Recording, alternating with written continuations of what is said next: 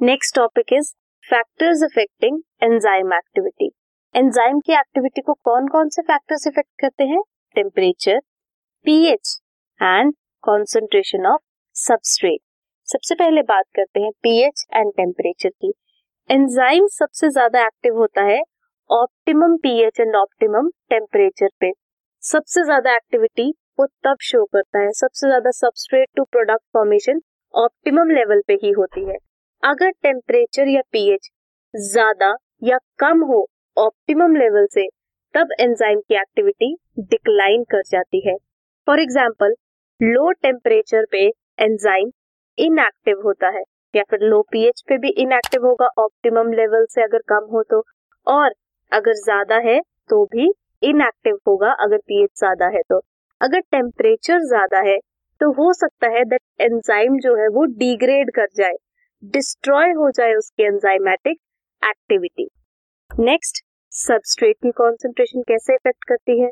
जैसे जैसे सबस्ट्रेट की कॉन्सेंट्रेशन राइज करती है, वैसे वैसे एंजाइमेटिक एक्टिविटी या रेट या फिर वेलोसिटी भी राइज करती है।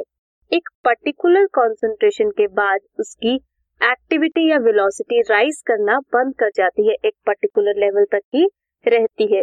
फॉर एग्जाम्पल, एक कंटेनर है, उस पे हमने 10 एंजाइम्स डाल दिए, 10 एंजाइम है और 12 सबस्ट्रेट है, तो एक के बाद एक सबस्ट्रेट उस पे आके एक्ट करेगा, उसकी एक्टिव साइट पे बैठेगा एंड प्रोडक्ट फॉर्मेशन करेगा।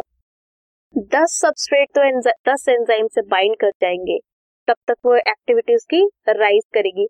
सारे एंजाइम्स की स्पेस ऑक्यूपाई हो गई है, सिर्फ 2 सबस्ट्रेट बचे हैं, तो अब जितना भी सबस्ट्रेट और डाल लो, एंजाइम के पास तो फ्री एक्टिव साइट है ही नहीं, तो उसकी वेलोसिटी या फिर रेट पे कोई भी फर्क नहीं पड़ेगा। इसीलिए एक पर्टिकुलर कंसंट्रेशन के बाद वेलोसिटी स्टेबल हो जाती है, ना बढ़ती है ना कम होती है। सो ये थे फैक्टर्स जो अफेक्ट कर रहे थे एंजाइम की एक्टिविटी को।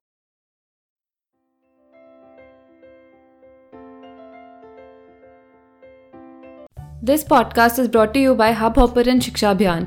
अगर आपको ये पॉडकास्ट पसंद आया तो प्लीज़ लाइक, शेयर और सब्सक्राइब करें, और वीडियो क्लासेस के लिए शिक्षा अभियान के यूट्यूब चैनल पर जाएं।